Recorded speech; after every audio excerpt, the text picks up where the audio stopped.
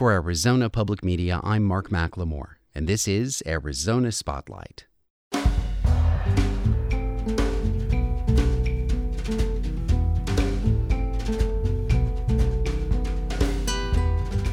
Coming up, from Fronteras, Laurel Morales connects the pipeline protest in North Dakota with what's been happening to tribes in the Southwest for decades. Essayist Adiba Nelson sees a bright future for a new generation of Black creatives in Tucson. Meet a woman who came to the United States to pursue her musical dreams. And I'll talk with physical theater artists Rick Waymer and Kate Clark about bringing Kafka's Monkey to the stage. Those stories are next on Arizona Spotlight.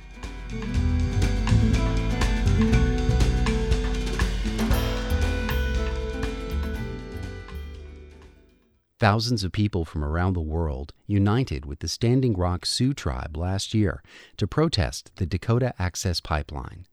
The protesters have faced a series of setbacks since President Donald Trump took office in January, and construction is continuing. The movement brought a megaphone to the battle between what tribes believe to be sacred and what others consider fair game in the U.S. KJZZ reporter Laurel Morales spent months digging deeper into the pervasive issues here in the Southwest for her Fronteras series, Earth and Bone. 2 years ago, Energy Transfer Partners held a meeting with the Standing Rock Sioux tribe in North Dakota. The company laid out their plan to build a $3.8 billion oil pipeline across the Missouri River and adjacent to the reservation. Engineer Chuck Fry explained they currently move the oil by rail. This pipeline will give the producers an alternative means of moving product. We believe it's a more energy efficient and safer way to transport crude oil long distances. Former Councilwoman Phyllis Young told Fry and other company representatives that the Standing Rock Sioux are the keepers of the river, and a pipeline leak would be devastating to them. Water is life. Miniwi choni. You, as a human being, cannot drink oil. You need the water to survive. We are the vanguard. We are Hunkpapa Lakota. That means the horn of the buffalo. That's who we are. We are the protectors of our nation. We will put our best warriors in the front. Do not underestimate the people of Standing Rock. Young's words cast a spell. Fast forward 2 years, the tribe launched one of the world's longest protests. Thousands of people drove, flew, or hitchhiked their way across the country to block construction of the pipeline. Police sprayed tear gas, shot rubber bullets, and fired water cannons in below-freezing temperatures. Some protesters threw rocks and burning logs at officers. Photos and videos of the violent protests appeared in a blaze across Twitter, YouTube, and Facebook. #NoDapple. Still, construction workers bulldozed through Standing Rock Sioux burial ground and sacred sites. Cities across the country responded with rallies to support Standing Rock.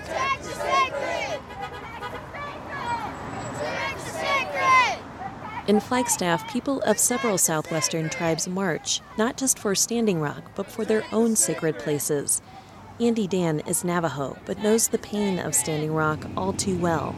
His family has been relocated and has suffered fatal illnesses from working in the coal mine. Within the last 100 years, everything has been taken from native land, so it's about time that we come and stand up and unite as indigenous people. Here in the Southwest, protect the sacred is a familiar battle cry. For decades, 13 tribes fought a ski resort that wanted to make snow out of treated wastewater on a sacred mountain. In the end, the resort won. In 2008, the Ninth Circuit Court of Appeals ruled that making snow, while offensive, posed, quote, no substantial burden on the tribe's exercise of religion on the San Francisco peaks. Today, the city pumps treated wastewater several miles up the mountain to make snow. And it is a substantial burden for Navajo activist Clee Benally. It's something that worries me, all the time when I, pray or when I participate in ceremonies. I question the effectiveness of those prayers. Benally and many others are hopeful the Standing Rock Sioux fight represents a turning point. On December 4th, the Army Corps of Engineers halted the bulldozers in their tracks so the federal government could conduct a thorough environmental review of the project with the tribe's help. but President Donald Trump has signed an executive order advancing the development of the pipeline. Jan Hasselman is an attorney for Standing Rock. It would be patently illegal for the incoming Trump administration to simply reverse the decision to perform a full environmental review of the pipeline crossing at Lake Oahe. Trump isn't skipping the review process, but through a loophole is attempting to expedite it. Laurel Morales, Flagstaff. Earlier this week, a federal judge denied a request by Native American tribes to halt construction on the final link of the oil pipeline. This story is part of a series produced by Laurel Morales for Fronteras called Earth and Bone. You can find more at fronterasdesk.org. Despite its size, Tucson's Black community has a rich history all its own. From the legacy of leadership that emerged from the Dunbar School, Tucson's first and only segregated school that was established in 1912, to playing important roles in influential protests on behalf of civil rights. But rather than looking back at history, Adiba Nelson chose to look forward with this essay. Welcome to Black Futures Month. I'm Adiba Nelson. Today we're talking about Black futures, more specifically, the creatives. Yes, I am going to focus on the sweet, glorious, clutch your pearls uprising of the Black creative on the Tucson scene. Because, well, our creativity is pervasive, and this is Tucson, and it's Black Futures Month. So let's get into it, shall we? Black people make up a whopping 4.3% of Tucson's population, but you wouldn't know it if you had to judge solely on the richness we add to the creative landscape. Tucson has the privilege of holding space for some of the most multifaceted creatives this side of the Mississippi. From painters to designers to poets and rappers, we have it all. You just have to know where to look. Consider me your trusty tour guide. First up, Teray Fowler Chapman, the poet and host of the monthly poetry gathering Words on the Avenue, and the newly minted playwright whose very first play opened at Centennial Hall and closed to a standing ovation. Whether you are looking to be wooed by Teray's sweet telling of how she met her fiancé, or looking for a deeply profound call to social justice in the name of Black Lives Matter, Teray delivers on all fronts. You can catch Teray at Words on the Avenue the last Sunday of every month at Café Passé. Deanna Din is a fashion designer and seamstress who has been featured in Tucson Lifestyle magazine as an up-and-coming designer. Her clothing line, Fruition, embodies the beauty that fashion media at large would tell you has no home, the curvy, confident woman. Deanna Din is 6 feet tall and has curves that make the road from Flagstaff to Sedona look like a straight shot. And she knows a thing or two about not being able to find clothes that work. The lady who wears Fruition is not a lady willing to fade into the background, and Deanna Din makes sure of that. Elizabeth Deneau practically wrote the book on tactile creativity, effortlessly cavorting from fashion to paint to mixed media collage to ceramic sculpture and back again, all without missing a single syncopated beat. If her government name doesn't sound familiar, maybe her clothing line does. Candy Strike. Yes, Elizabeth Deneau is the creative mastermind behind the uber retro goth girl meets skater chick clothing line Candy Strike. And while I have happily oohed and awed over her clothing, it is her artwork that literally takes my breath away. My favorite piece? A Black woman wearing a crown made of fried chicken, hot sauce, skulls, and roses, with alligator heads dripping blood from their teeth as shoulder pads. It is currently unnamed, but I call it Do Not Underestimate. Here's 2 more for you. Rapper Jaka Zulu. He raps consciously and has a thing for metaphors, like I have a thing for gin. We love them. When asked why, he says he loves putting words together, dropping clever rhyme schemes, double entendres, and such. If you have ever seen him perform, you know that his brand of wordplay is not something they teach you in school. Jaka Zulu's moves are his lyrical aesthetic in action. He says his sound is experimentation, and if that's at all true, I have a feeling he'll be in the lab for a long time to come. And to round out this beautiful Black creative spectrum is Anton Russell. Anton is the founder and host of Mama's Milk, a poetry cipher supported by men, but created to specifically center the Black woman.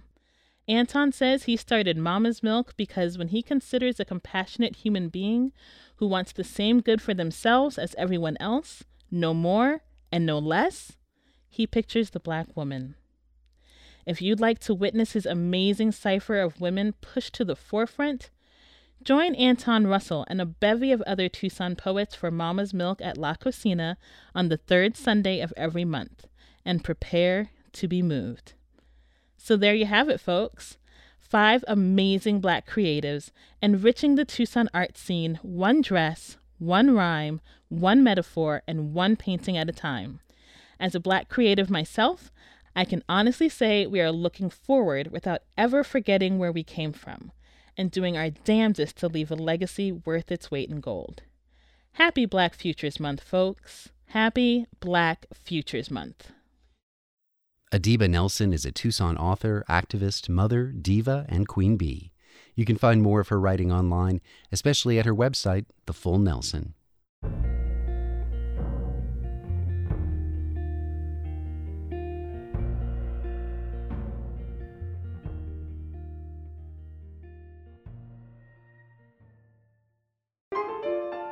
People come to the United States for many reasons.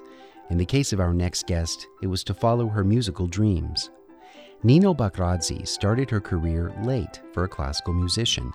She gave her first piano recital at age 9. Since then, her talent has been noted in international competitions across Europe, Asia, and the Americas. After studying at 2 of the most prestigious conservatories in New England, Nino Bakradze accepted an invitation to study and teach at the University of Arizona. Freelance writer Bryn Baylor talked with Bakradze after her return from playing recital tours in Spain and the Czech Republic.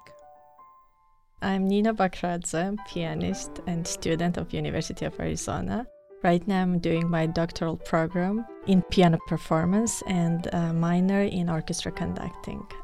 I am also teaching assistant at the university, so I study, perform, compete at the same time. Where are you from?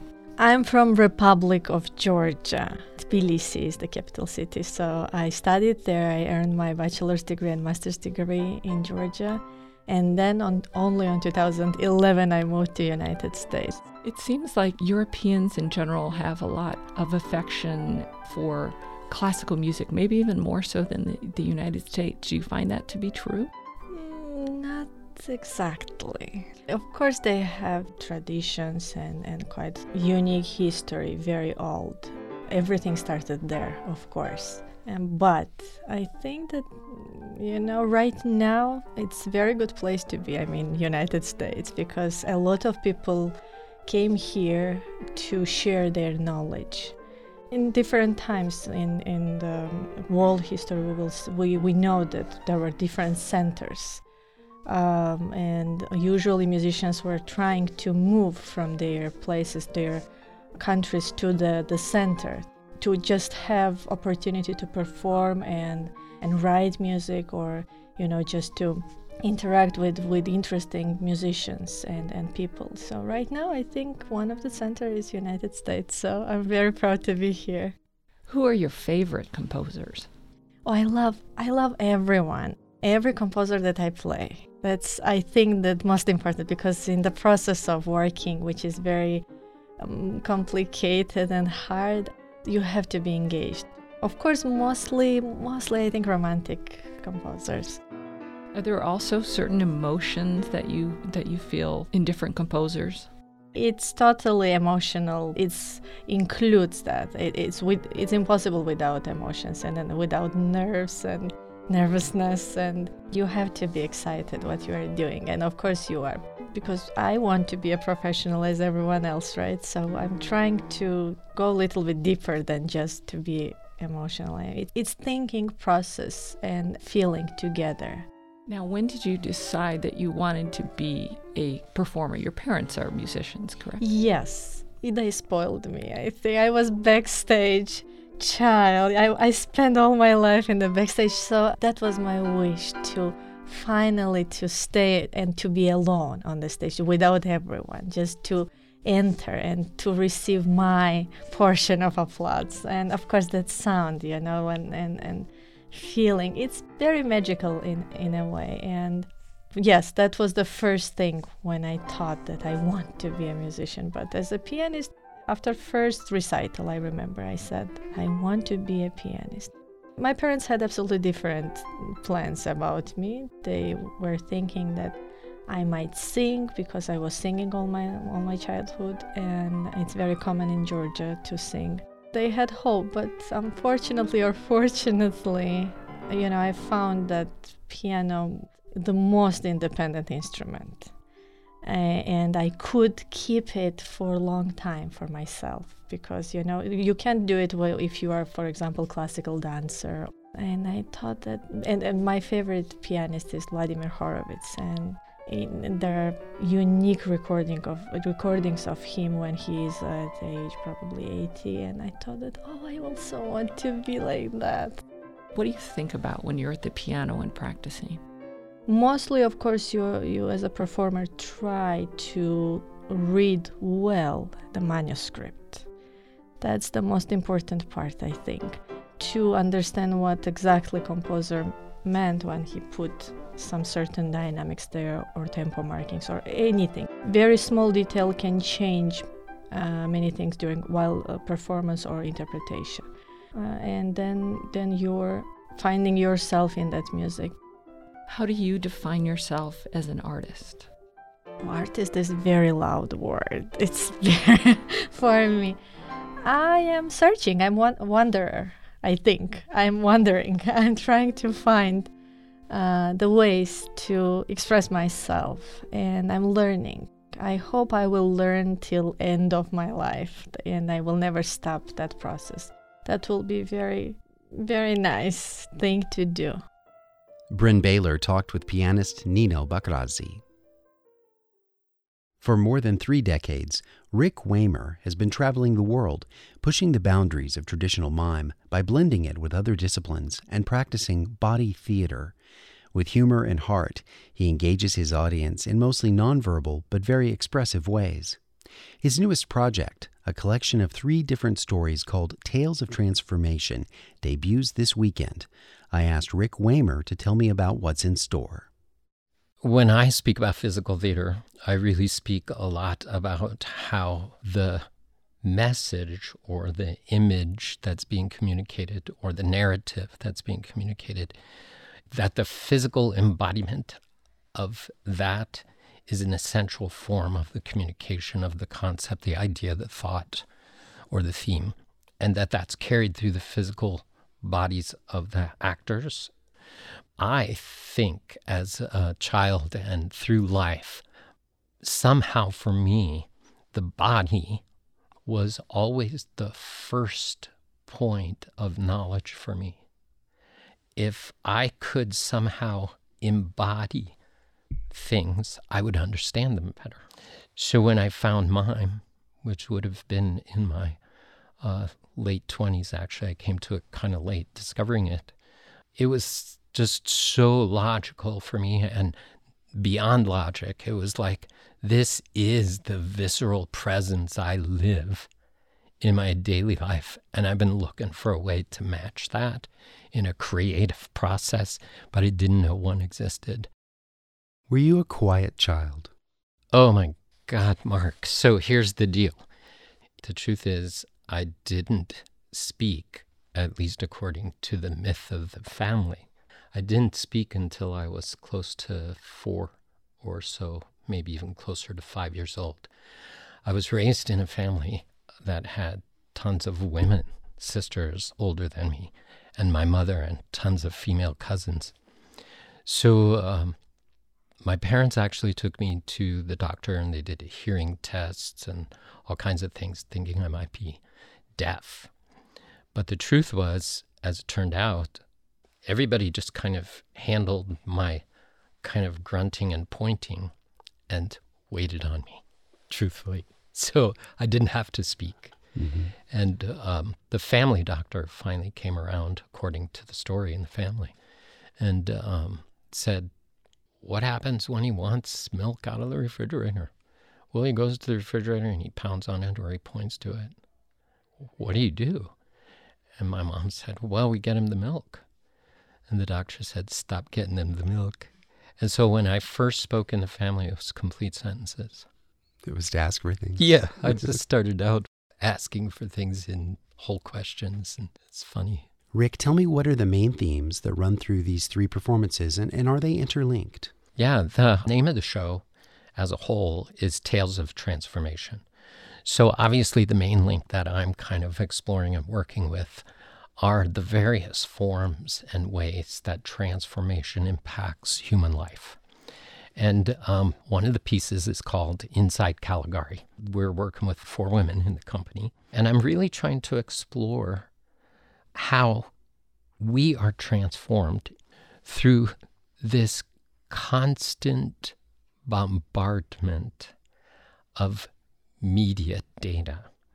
And what does that do to us? And it's loosely inspired by the old film, The Cabinet of Dr. Caligari. What inspired me from that is to really look at kind of this carnival of the mind that occurs when we try our best to absorb from every device, media device we have and media source.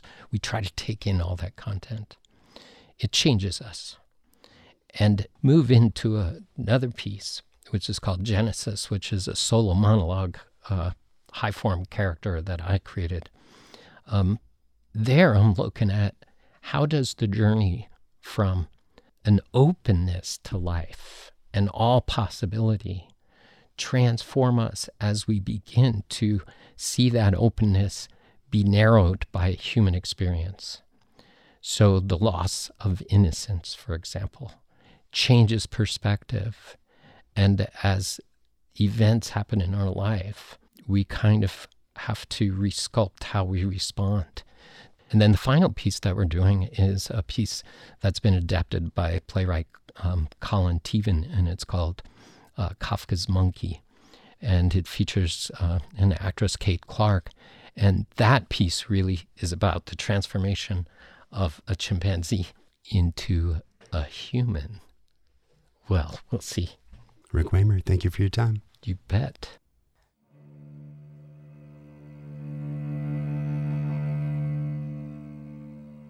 Kate Clark is an actor and drama instructor who recently made the move to Albuquerque, New Mexico. We'll hear her perform an excerpt from Kafka's Monkey in the role of Red Peter, a chimpanzee who, once captured and exposed to the world of men for the first time, gains the power to speak and reflects on his transformation from wild animal to something quite different.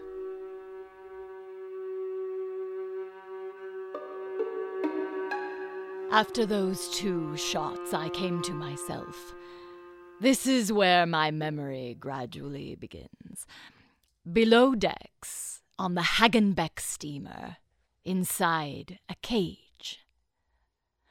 Not a 4-sided barred cage, but a 3-sided cage nailed to the ship's wall. The construction too low to stand up in, too narrow to sit down in. I had to squat. Knees bent and trembling all the time, and since probably for a time I wished to see no one, to stay in the dark forever, I turned towards the wall, while the bars cut into my flesh behind. This method of caging wild beasts in the first days of captivity is, from a human point of view, supposed to have advantages, and in light of my experiences, I can't deny that from a human point of view this is true. But I did not have that point of view then. All I could see for the first time in my life was that there was no way out. At least, no direct way. Behind me, the cage. In front, the wall of the ship, plank fitted tight to heavy wooden plank. True, I did spy a gap, a narrow opening between the planks, a hole. A hole! I greeted it with a howl. Oh, blissful howl of ignorance. It was not big enough to squeeze a finger through, nor could all the strength of an ape enlarge it. After this, I made surprisingly little noise, I'm told.